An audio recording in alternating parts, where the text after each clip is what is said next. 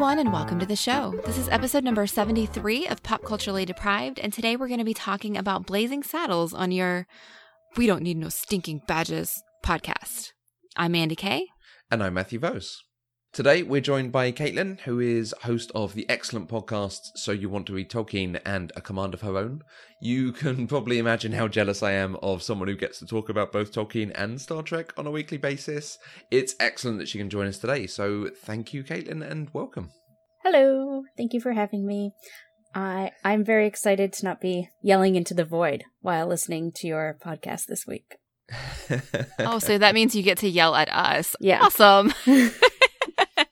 So, Blazing Saddles, this was on, you had a fairly short list of films like, oh, these are ones I want to talk about. Why was this one that you wanted to pick out? Mostly because I hadn't seen it. Like, I watched it a lot as a young person when I was a kid, and then kind of again when I was like 19, 20. And I hadn't really seen it or any Mel Brooks films since then. Okay. So I really just wanted to see what it was still like. Okay. And, or what it was like, you know, over a decade later. And see what you guys thought about it, too. Okay. I think we will find out in a bit. It's a film I came to fairly late, at least in my 20s, if not my 30s. But one I certainly enjoyed when I did watch it, because I like Mel Brooks, so hey. Mandy, how come you've never seen this one? Because it was made in 1974. Ugh. Surprising Yes. It's not in black and white, right? Yes! Oh my god, it's so old.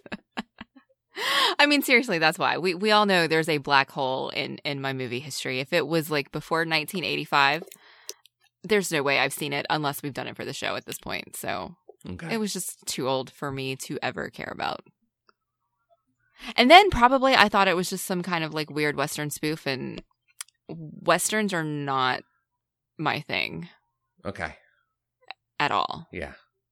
This is the first Western we've done, I think? Yes, it is. Cool. And the first Mel Brooks. That's Yes, sort of weird, yes, it is. since it's a parody of a Western. Well, it is, but I wouldn't have really known that. No, I mean, it's weird that it's the first Western you're doing, since I just think it's weird to do a parody without doing an actual one. Well, I don't like Westerns, so That's fair. we might not ever do a real Western on this show. They're not my cup of tea either. Yeah, there's not a huge number of them on the list, so if there were any more than this. They're the movies that I'm always subjected to when I go to my grandma's house. Okay. And I have been since I was a child, and it's torture. And I don't want to willingly put myself in that position, I think. Interesting. I have a different type of grandma than you do. Okay. Blazing Saddles, for anyone who's not aware, is a 1974 comedy western directed by Mel Brooks. It was written by a number of people, which included Mel Brooks himself and Richard Pryor. Pryor was Brooks's first choice to be Sheriff Bart, but the studio refused. They cited his unreliability and difficulties with insurance based on his previous arrests for drug use. Cleveland Little was the eventual choice for the role. The casting of the Waco Kid was also difficult. John Wayne passed, saying that it was not right for his family-friendly image, but he was excited to see the film when it came out. Gig Young was cast, but passed out on his first day of filming due to alcohol withdrawal. Gene Wilder was then given the role at that point. The film was a critical and commercial success. Roger Ebert gave the film a rare 4 stars out of 4, and it made almost $120 million on a $2.6 million budget. It was the highest grossing film of that year, beating out The Towering Inferno, and it still stands 4th on the all-time highest grossing R-rated films when adjusted for inflation. It was nominated for 3 Academy Awards: Best Supporting Actress for Madeline Kahn, Best Film Editing, and Best Music Original Song. It was also selected for preservation in the National Film Registry for being culturally, historically, or aesthetically significant in 2006. And if you actually haven't seen it, if you're like me and you haven't seen it, it is a Mel Brooks movie, so it is a parody, but it is a Western. So in order to ruin a Western town, a corrupt politician appoints a black sheriff who promptly becomes his most formidable adversary. So says IMDb. Was there anything better you could come up with yourself? Do you think that matches it? I think at its simplest level, that is pretty good. I mean, there's a lot of stuff kind of going on in this movie. But that, corrupt politician specifically appoints a black sheriff trying to ruin the town. So, yeah, that's what happened. Okay.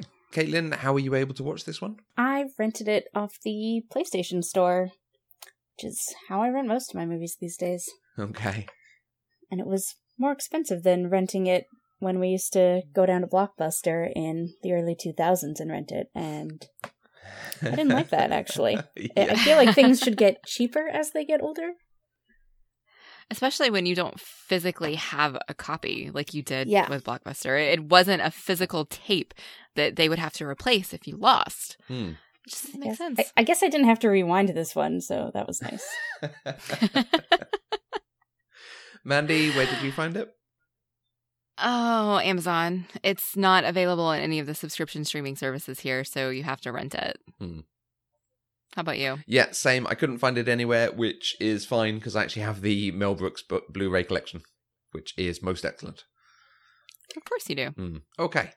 Mandy, this is the first Mel Brooks film we're doing, but what's your experience of Brooks himself, his other films, and then Gene Wilder and the wider ensemble? For Mel Brooks, I have seen Spaceballs and The Producers, but I feel like I need to clarify that I saw Spaceballs before I ever saw Star Wars, and so I know I didn't appropriately appreciate it, and I should probably fix that.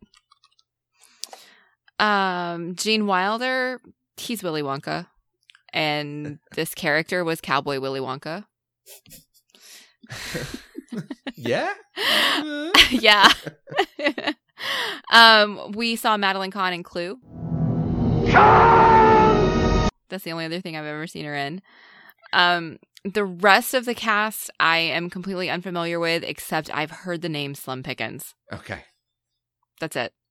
It's from 1974. Why do I know any of these people? I was trying to figure out where I'd seen Madeline Kahn before. So thank you for including that she was in Clue, because that was bothering me. There are flames on the side of my face. Breathing. Yes. That does seem to be the thing people remember from Clue. Amongst all of it, that's the thing people reference. Yeah, I wouldn't have recognized her if her name hadn't been on the screen. Finally, after I had seen her face long enough, like after her full performance, when she came back on screen, I was like, okay, I recognize the facial features now. I can like see the Clue character here, but I would never have known that it was her if I didn't know the name up front. Yeah. Because she just looked so different. The voice, the accent, the hair. I mean, she completely embodied a whole different character. I struggled to come up with similar material other than what's your experience of Mel Brooks films and westerns, which I think we've kind of answered. Would you consider Monty Python to be similar material to this? Well, I didn't until you said it when you first watched it, and then when I watched it again with that in mind, yes, I can absolutely see it, because there are so many anachronisms, but used in such a way of never waste a shot to put a gag in there somewhere. Is there a way of, in this line of dialogue or in what they're doing on screen, a way of making a joke, do that thing? So it ends up with a very broad spectrum of comedy, some very surreal stuff. Yeah, I can actually kind of see it. And it definitely does have a hint of that absurdity that Monty Python has, especially when you get towards the end. For similar material, I would think of something more like Airplane, or the movies by the people who did Airplane. The Zucker, I think it is. And yeah, Leslie Nielsen and stuff. Yeah. I guess I feel like when me and my friends were young, like renting Airplane or renting Blazing Saddles or a Mel Brooks film, like that was the same type of night we would have then. Okay, that makes sense. And I think we've done one other parody on the show. We did Galaxy Quest several weeks back, and we talked about Spaceballs as being comparable, which is a Mel Brooks parody. And so I think, and we also talked about Airplane being similar. Yeah.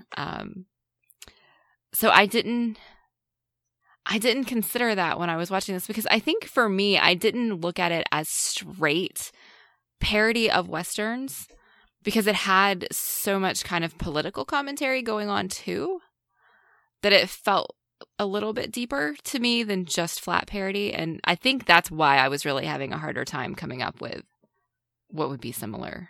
Right.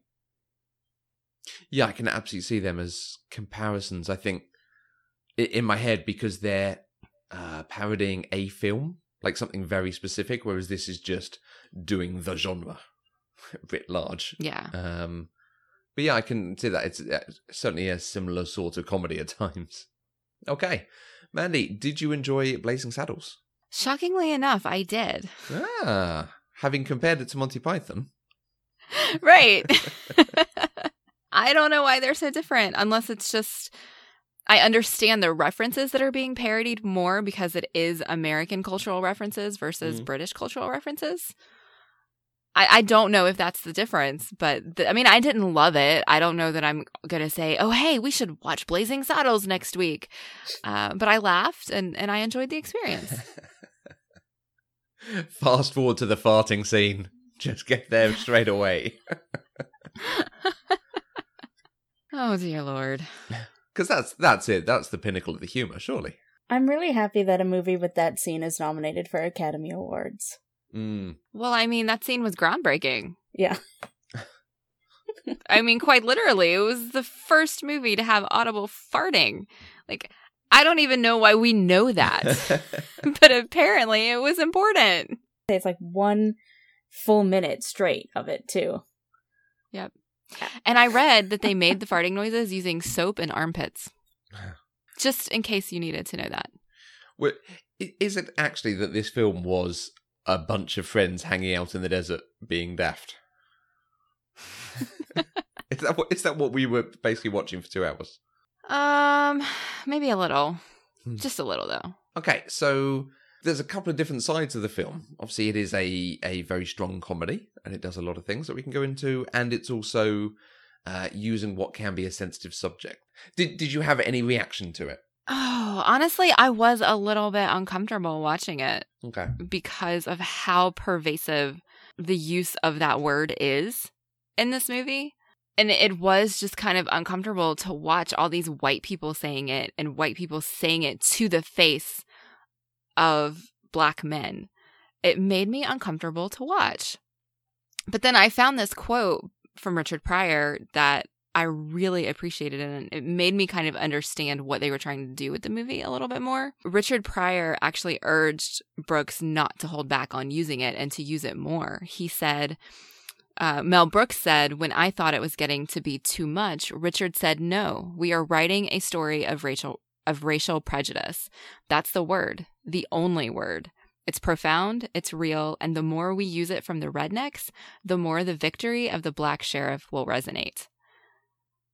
And hearing that made me kind of understand what they were trying to say and why they were doing what they were doing. Yeah, it's not necessarily authority to use it in general, but in this sense because of what it's depicting.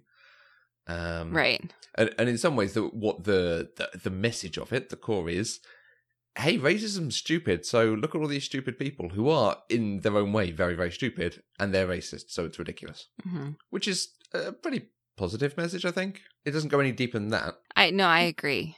Absolutely. So I guess when I was watching it, I remembered all the Black racistness that happened, but I forgot all the racism at other people. And so that was what, when I was watching, I was just like, whoa, because they use an Asian racial slur. Mm-hmm. And then there's the scene with the indigenous people where Mel Brooks plays an indigenous person. Yeah. And I was a little bit like, that's a bit too much there. That's a bit too much there, sir. But I do get what they're doing with the theme. And it does play, I think. Yeah, so certainly for that casting, you wouldn't do that now. Like we saw with For the Love of Spock, when Leonard Nimoy himself played a Native American in the show, and that was just the roles and the way it was done at the time. Now, at least, you'd hope it's different. Yeah, I think for 1974, this was rather progressive But we look at it now and we think, oh, the message was progressive, but the way they did it was definitely inappropriate. Yeah, that's a good way of putting it. But I think the underlying message of, trying to point a spotlight on racism and racial prejudice, I think that is a message that has rung true. I mean, it still holds true. It's still relevant today, decades later. It's still an important message. And this is a movie that is, apart from the problematic kind of execution of some of the things, like you said, Mel Brooks playing an Indigenous person and things like that, it still holds up, I think. Yeah. Yeah, I think I definitely agree. And on top of that, it's really funny. I do think the actors, Gene Wilder and Cleavon Little, I think they bring a lot of charm to their characters. Mm. Absolutely. Carry a lot of the heavier stuff through with the way that they do the comedy around the heavier stuff. Yeah, I think those two carried the movie completely. Yeah. Because they had some pretty amazing chemistry between the two of them. Even, I mean, from the very beginning, the first lines they spoke to each other. Are we awake? We're not sure. Are we black? Yes, we are. Then we're awake. But we're very puzzled. That whole that was the first interaction they had with each other, and right then I knew that it's going to be fun watching these two together. Yeah, because they're doing absolutely the inverse of, we don't care what you look like or who you are, and we'll be accepting to Mongo and other people. Let's just get on and have fun, and they are enjoyable for that thing. Mm-hmm. Oh, man, I loved Mongo. I didn't really get Mongo. I mean, he just has that one great scene, really. His entrance to town. Yeah, when he rides into town on a cow and then punches a horse. And that's all you need, really. Mm. Something I find very interesting about how they used horses in this film is that the horse that Mongo punched was a real horse. Like, I don't think he actually punched him, but the horse was trained to fall down. But then in the final fight scene, it was so clear that all of the horses were fake. I mean, they were clearly fake when they were shooting the horses and like flipping them over and things like that. And that's just interesting to me. It makes me wonder why the decision was made to use a real horse in one situation and clearly use fake horses in another. Yeah, he flips basically a paper mache horse. Like it's completely stuck. Yes. Like, there's no movement in any of those joints. It just goes, woo. Joseph and I were cracking up. Like, that's not real. But yeah, so apparently PETA got upset about this movie a little bit, or PETA's equivalent in 1974, which probably still PETA, because he punched a horse that was trained to fall down. I think that just makes it better. See, I'm the one full of the useless trivia about this movie today. I mean, any movie that can upset PETA, yes, please. Mm. As a comedy, I always feel like it shouldn't work at times. Like, there is a giant farting scene in the middle of this film, and as with a number of other large, silly comedies, it devolves into a big fight that does some weird, ridiculous stuff. Mm-hmm. But I think it kind of salvages it, particularly at the end, because we have the big fight and we have it effectively breaking the fourth wall and spilling out onto the Hollywood streets. But then it goes back into the film and you actually have a conclusion between Hedley Lamar and the sheriff, and they then get to go off into the sunset. So I quite like that it's kind of trying to have its cake and eat it. Does it work for you guys? Did any of it stand out or like just throw you out of the film? It worked for me in a way that the ending of Monty Python and the Holy Grail did not work for me. Do you remember when we watched Monty Python and I was mad? Like, I was just flat out angry at the way they ended it when they pulled you out of the setting of the movie and you saw the movie set. Yeah. Like, I was infuriated that happened. I don't know why, but I was. And then when this happened, because essentially it's the same thing. I liked it. I was like, oh my God, this is so meta. And I enjoyed it. And I don't know why. I don't know what's different about it. But having the movie happen inside the movie and then spill into the movie sets on, like, I guess it's Universal Studios. I'm not sure. And then into the Chinese theater and then back into the movie. Like, it was a roller coaster ride. And I really, really enjoyed it. I think maybe I'm fickle. I do think this movie set it up better because it had, I want to say anachronisms, but I don't know if that's the word. No, Yeah, it definitely did. Like referencing Jesse Owens. Yeah. And like some of the villains being the KKK and Nazis. Yeah. So it had more, like Holy Grail almost plays it straight until the end. Almost. Yeah. This one doesn't at all. So I like breaking that fourth wall at the end. I'm not a fan of parodies when they do that. Or parodies that don't have proper endings, which a lot of them don't. But this one, they do make it work a lot better. Mm-hmm. And they bring it back into the movie at the end, which I like. I really liked, though, that when we were back in the movie, Gene Wilder was still holding the movie popcorn. Yeah. It cracked me up. Like, it was... I don't know how their brains came up with this, but it worked in a way that I'm surprised that it worked. Like, I feel like it shouldn't have. Like, even as far as interrupting the French mistake dance scene, like, none of that should have worked, but I thought it was hilarious. I thought it was funny. I think, like Caitlin says, the fact that they set it up is probably the really good aspect of it, that you actually spend a bit of time in that world before they then introduce the Western as well. Mm-hmm. I wish that I had thought to write down all of those anachronisms in my thought stock while I was paying attention, because I caught some of them. Like, I know I made a notice of the Jesse Owens one, and I don't think I wrote down the Nazis, but I did write down when Hedley Lamar was telling the criminals to go do their thing. He said, "You go do that voodoo that you do." Yeah. Oh, is that a reference? That is a reference. Okay. I've heard it before. It's from something. Unless the thing I've heard it from came after and it was referencing this, which is also possible. Does it not sound like a line from Labyrinth? That's what I thought. Didn't Labyrinth come later? Yeah, you remind me of the babe. Oh, come on. The babe with the power? What power? Power of voodoo? Yes. Voodoo. You do. Do what? Remind Yes. me of the babe. What babe? Babe with the power. Okay. I'm glad we could be there for you in your moment of need, Matthew. Apparently, it originated in a Cole Porter song in 1929. Well, that certainly came before Okay. this. Yeah, absolutely. It did.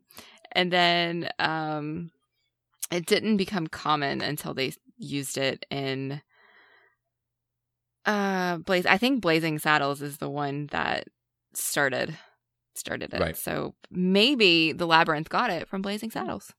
And that's certainly good. the Stinking Badgers line is from, I think, also a 20s movie, The Treasure of the Sierra Madre. And this was the film that then popularized using it in other cultures. And it's a film, it's a line that I've seen referenced a lot. Again, I think more because it's in this than its origin. That's interesting because I didn't know it was in this. I've heard it over and over my whole life, and then I saw the clip from the original movie at some point and was like, oh, okay, it's from some movie. It's not the kind of movie I would have expected it to be in. And then while I was watching this, and I like, it clicked in my head right before they said it, and I was like, I know exactly what he's gonna say, and I said it along with him. It's like, that's kind of meta too. I think this whole movie was just kind of a meta experience for me. The one I don't think I'd noticed before, but I saw this time was the giant gang they put together. Like you say, the Nazis, the Ku Klux Klan, the Mexicans. They also have a Hells Angels guy who has handlebars on his horse and sunglasses. Yes. I saw that and I was like, I'm not sure what that's supposed to be. That looks like motorcycle handlebars on a horse. And then I got really confused. And then I was like, well, I guess he's just supposed to be a general bad guy. And he just kind of fits. Yeah, it was... Mel Brooks has a strange mind. That's all I can say. Yeah. So we're kind of gushing on this, which is the hard thing when you talk about a comedy. It's very easy to go, oh, let's share the best bits, because there are some really good bits in this. Are there other elements of discussion? Are there things that we picked up on that we think we'd want to dissect? Or is it now, hey, what was really good? Can I tell you the bit of the movie that I think didn't need to be there and was my least favorite part? Okay. And I'm probably going to get a lot of flack for this, but I think that Madeline Kahn didn't need to be in this movie at all. Agreed. Just to clarify, is that you think it should be taken out or that it could be taken out? Both? Okay. I mean, I didn't enjoy her performance. It was weird. It was kind of funny, but it was just weird. And I was too distracted focusing on the weirdness of it to really enjoy the humor. And then the story that her character is telling, like the reason her character is there, never plays out. Like she doesn't affect anything at all. All that happens is that instead of her like abandoning Bart the way Hedley wants her to, she becomes infatuated with him and he abandons her, and then we don't really see her again. So why was that 20 minutes there? I don't know. Was it just to have the like Wiener Schnitzel joke? I mean, there are a lot of good German puns in here. It's worth it for them, if I'm honest. Okay. I mean, Mel Brooks films do not treat women well at the best of times. More often than not, he's the person in charge, and he has a busty lady looking after him. I was just going to say, I don't know anything about Mel Brooks as a human person, so I honestly don't know if he's, like, trying to say something about women in these films, or if he is just using this excuse to be a hornball. Well, given the character that he played, he's definitely using it as an excuse to be a hornball. Mel Brooks himself, though, I meant. Like, I don't know anything about him, or if he treats women well outside of his movies, but there is 2 women in this film, basically, and they're mostly undressed for most of it. Yeah. See, I think they could have improved this movie and the scenes with, God, what is her name? Lily Von Stupp? Lily Von Stupp. Is that her name? Let's hear it for Lily Von Stupp! If they had actually followed through and completely subverted her character so that she somehow helped Bart win against Hedley Lamarr, if that had happened, I would have been completely fine with it. I still probably would have thought it was weird, but it would have served a purpose other than, oh, hey, let's watch this beautiful woman in lingerie talk about being powerful over men in a way where she's really not, because she's a woman in lingerie who's supposed to have sex with all these men. Yes, I think I expected it to get to a point of her actually helping them and getting on the team, as it were. She was there at the end. Yeah. Actually, at the end, she had a very cute outfit on with the suit and stuff. She looked good. But I don't even remember. I think, yeah, when we get to that final sequence, she doesn't do anything to help them, but she is not on the side of evil, as to her. And it's hard. I think I agree with you, but also Madeline Kahn is one of my favourite things from this film. So, not in that way. I was just going to say, is that because she's in lingerie? No. The school teacher, that's what does it for me. Because, yeah, it is that very sort of 70s thing of the women are either, I don't know a good way to describe the school teacher, but whatever the school teacher is, or they are busty and mostly undressed. You're either someone we want or someone we don't want and don't care about. And this film doesn't go any further than that. But yet she gets some good comedy and some good stuff to do. Okay, we can disagree. I think I would have been more okay with her if there wasn't also that, I don't even think she has a name, that mostly undressed lady hanging around Mel Brooks. Yeah, secretary. The secretary. Yeah. Yeah, that's fair too, I think. I mean, she was literally there just to be eye candy. Yeah. And so that Mel Brooks could talk to her chest. Yep. Sadly, it's a thing he does in some of his other films as well. So, Yeah. Like, I've never heard him called out as a, terrible person. But if you write that thing constantly, it does make you wonder. Yeah. All right. Well, besides the treatment of women by Mel Brooks in this movie, is there anything else that we kind of want to talk about and not gush about? Were there any other problematic moments that we really want to speak about? I mean, I think we've covered several of them already. Yeah, I think there is problematic stuff, but the film succeeds in trying for something larger and better than others. So I can give it something of a pass, I think, and enjoy it for the comedy and for what it's doing in pointing out the ridiculousness of racist people. Yes, absolutely. Well, then let's move into our favorite moments. Caitlin, do you want to go first and tell us what moments you liked the best out of this movie? I did already mention my favorite when Mungo rides into town on a cow and punches a horse. Yes. I don't know why, but I laugh at that every time. And I did also enjoy when Gene Wilder and Cleavon Little, when they first meet, and Gene Wilder's going over his sort of backstory. A man drink like that and he don't eat, he is going to die. And then Gene Wilder just says, When? Yeah. Yeah, that was great. and their whole conversation there is fabulous. It is. Every scene they had together was just spot on. Because it really feels like they are very affectionate towards each other right from that start. Mm-hmm. And the same type of feel later on when Gene Wilder's trying to convince him to not expect much from the townspeople. And it almost kind of sounds like he's going to excuse their racism, but then he's just like, You know. Morons.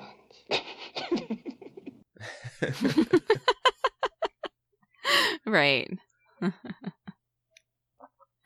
What about you, Matthew? I think, besides all of the German puns. Oh, well, that's the list gone. Yeah, the sequence between them. One of my favourite moments in comedy is Gene Wilder talking about the effect of drink and the effect of having been shot and so on.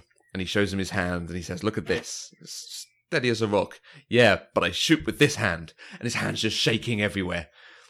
And you can almost see it coming, but they deliver it so quickly that the joke has landed before you're there.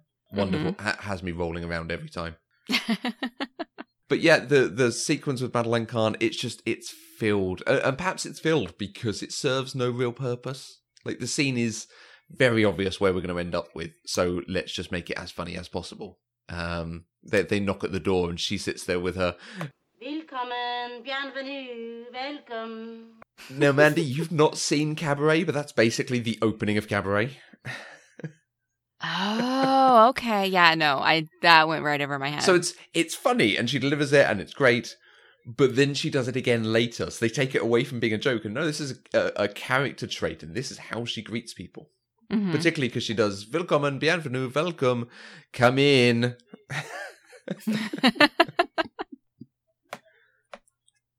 And referencing Clue with her, I actually went and watched the bit with the flames on the side of my face sequence. And Tim Curry's line leading up to that is, "You weren't jealous that your husband was stopping at that." And I want to believe that was a line, that was a reference. Oh, it had to be. That's funny. Yeah. I like it. Going further, just through the scene, every moment is so good. The way she says, Won't you excuse me for a moment while I slip into something a little bit more comfortable? and she enunciates every single letter in that word, and then comes out in this ridiculous sort of diving swimsuit thing. What else, Matthew? Keep them coming. So you remember when we talked about Parenthood, and I talked about sort of family things that you take from a film and they become a quote to each other all the time. Mm-hmm. So the end of the sequence is her line. Is it true what they say about the way you people are gifted? Oh, it's true. It's true. It's true. It's true. Now, like I say, I came to this fairly late. Like, I think possibly even in my 30s, sometime around 2011. And I have grown up my entire life with my mum and dad. When someone says something is true, one of my parents going, "It's too-woo." And this just being a silly thing my parents did. And then you didn't know. You suddenly find out it's from a slightly saucy joke in a film. Oh, that is hysterical. Oh my God, I love it. Did you do it too? Yeah. Like, did you pick it up from them and so you would just walk around saying, "It's toe It's too-woo." It's just a family thing. Oh my God, that's amazing. That is funny. Matthew, I love your family. You have the best stories about your family. It's great. I asked my dad about it, and he said they probably saw it at the cinema and just decided they liked it and started doing it, like you do. That's fantastic. Yeah. Okay, so I'm going to stop going on about Madeleine Kahn. Because I should. Mandy, what did you particularly like from this film? Well, I picked out two specific lines that really, really cracked me up, and I don't know why, but they did. The first was when the school teacher woman, the only woman, by the way, who was actually covered by clothes in the whole movie, was reading the letter that she wrote to the governor, because they were complaining about the sheriff that he had appointed. And she said, You are the leading asshole in the state. and it was kind of unexpected. And her delivery was fantastic on it, and it just kind of made me pause for a second, and then I burst out laughing. So that one stuck with me. And then when Bart asks Gene Wilder what his name is, he just kind of sits there for a second, and he goes, Well, my name is Jim, but most people call me Jim. and that is not where you expected that sentence to go. At all. And so it kind of caught me off guard, and Gene Wilder's delivery was amazing. Gene Wilder's delivery in the whole movie was amazing. It is weird. I still think of him as Cowboy Willy Wonka because he has that cadence, that slow, soft cadence that he had with Willy Wonka. I actually went and looked up, did he do this before or after Willy Wonka? And it was after, which did surprise me a little bit. But yeah, I like listening to him talk, and that did not change in this movie. I also enjoyed that line, especially since when he says that second Jim, he almost sounds surprised. Like, yes. My name is Jim. People call me Jim. Right, yeah. Exactly.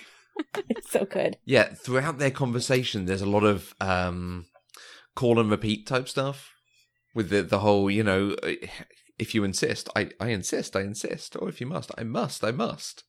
And they do the same sort of lines back and forth with each other. Just instantly, they're so comfortable and so friendly. It's great. Mm-hmm. It is great. Like, I want friends like Bart and Jem were. Honestly, it was good. I liked it. Okay, well, is there anything else that we need to discuss about Blazing Saddles?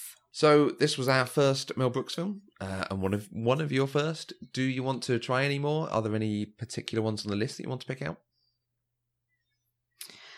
Honestly, I think Spaceballs could qualify as one we do for the show, since I watched it out of context. Don't remember most of it.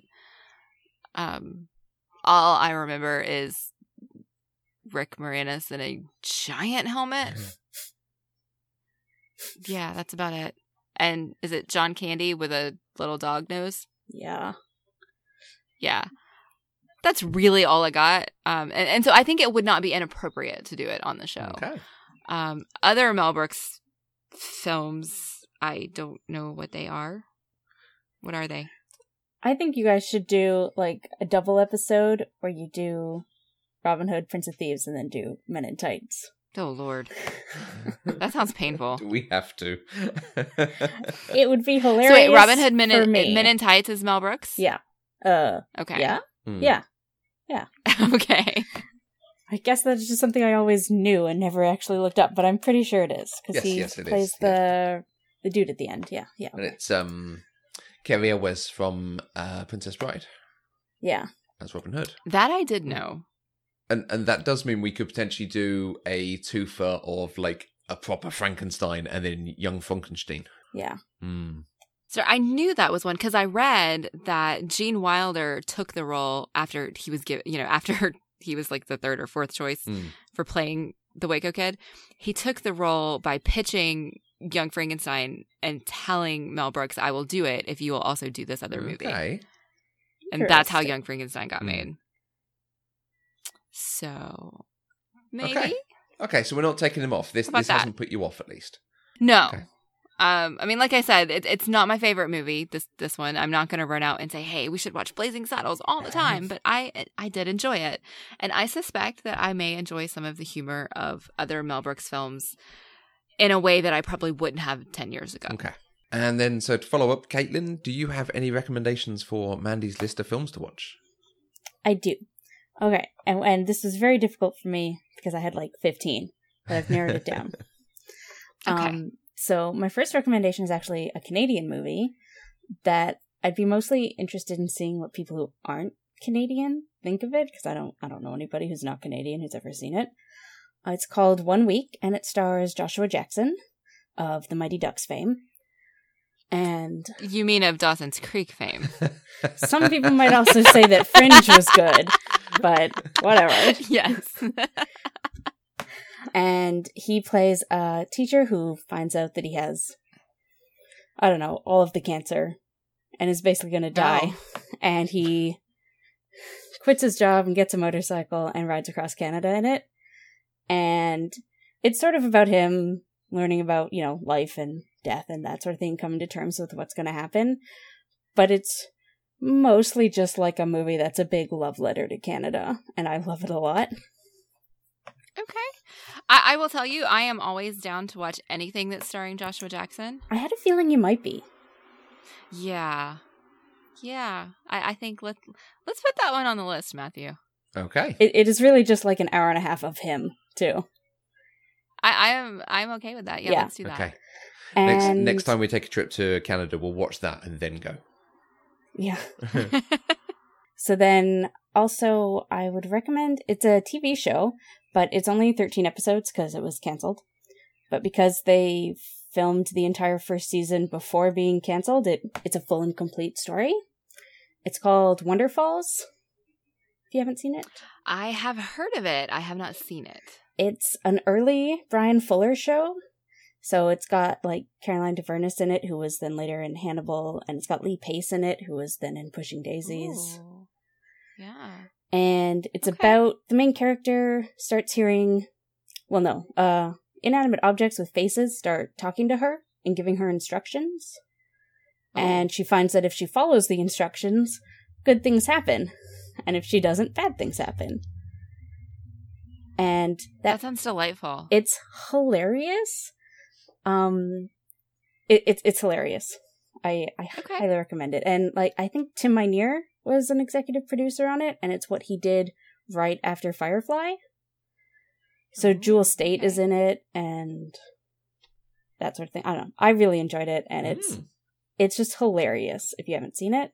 That might be a good way to get some TV back into PCD, because we've been talking about how to do it, because it's very time consuming to do a show like Pop Culture Park, like Parks and Rec, where there's 7 seasons of 20 plus episodes every season.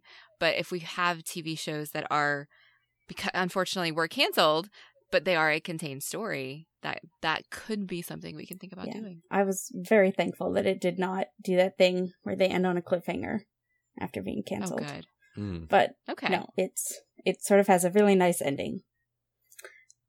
And then my third and final recommendation is a Studio Ghibli film called Whisper of the Heart, which is kind of like it's not a Miyazaki film, it's one of the other people.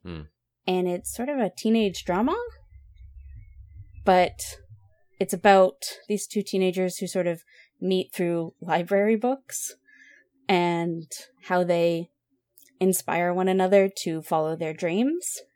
Okay. And I have never heard of it. I like it a lot. I do recommend watching it in Japanese because the main character translates songs from English to Japanese, and that just doesn't play well in the English. Yeah. Oh. Okay. That sounds interesting. It's really good. Okay. I think we do have at least one other Studio Ghibli movie to do. I think we've got at least 3 on the list already. Like, Oh, basically, they okay. are I just was wrong. solid. We should They're just go all and watch really them whenever. good. Yeah. Like, you're not going to go wrong with a Studio Ghibli film. Mm. That sounds good. Well, if you would like to join the conversation, you can use the hashtag PCDeprived on Twitter. You can find us on Twitter, Facebook, and Instagram at Eloquent Gushing. You can leave us a voice message at speakpipe.com/eloquentgushing. And you can find us on Twitter. I'm at Mandy Kay. And I'm at Matthew Vose. Caitlin, thank you so much for joining us. This was a lot of fun. It's been really good having you on. Thank you for inviting me. I had fun. Where can people go and find your other podcasts? They can find my other podcasts at To Read Tolkien is my read-along Tolkien podcast on Twitter, and the Star Trek one is at Command of Her Own on Twitter. And I'm personally at Inferior Caitlin on Twitter. Caitlin is spelled the correct way, with a C. Shots fired at Caitlin with a K. Yeah, and there's no Y's either, because those are ridiculous. Okay. And into Retolkien, you're most of the way through the Silmarillion now, I think. We are, yeah. And if you've ever wondered what's in the Silmarillion, but have no desire to read it, that's sort of how we present this podcast. Oh, that sounds lovely. Yeah, and we're usually kind of tipsy when we record, so a lot of the times we just talk about attractive elves that should be making out. Okay. See, as much as you're saying that, it's a book that is incredibly dense, and you really do have to keep notes as you go through, but you make it incredibly accessible. So That's the point, because there's so many Yeah. podcasts out there that do delve into the dense. Now I'm just talking about it, I'm sorry. But that's not what we wanted to do. Mm. You know, we wanted to just have some fun with it. So, yeah. Yeah, it's solid. Thank you. Pop Culturally Deprived is 100% funded by our listeners through Patreon. Anything you give gives access to exclusive content like outtakes, behind-the-scenes moments, and upcoming details on new shows. If you visit patreon.com/eloquentgushing, you can find out more. And if you want to keep up to date with the latest news and announcements, go to our homepage, eloquentgushing.com, where you can sign up for the weekly newsletter, as well as find our other shows on the network. We'll be back next week with another episode of Pop Culturally Deprived. Until next time, I'm Mandy Kay. And I want rustlers, cutthroats, murderers, bounty hunters, desperados, mugs, pugs, thugs, nitwits, half-wits, dimwits, vipers, snipers, con men, Indian agents, Mexican bandits, muggers, buggerers, bushwhackers, hornswagglers, horse thieves, bull dykes, train robbers, bank robbers, ass kickers, shit kickers, and Methodists. I can't believe you did that whole thing.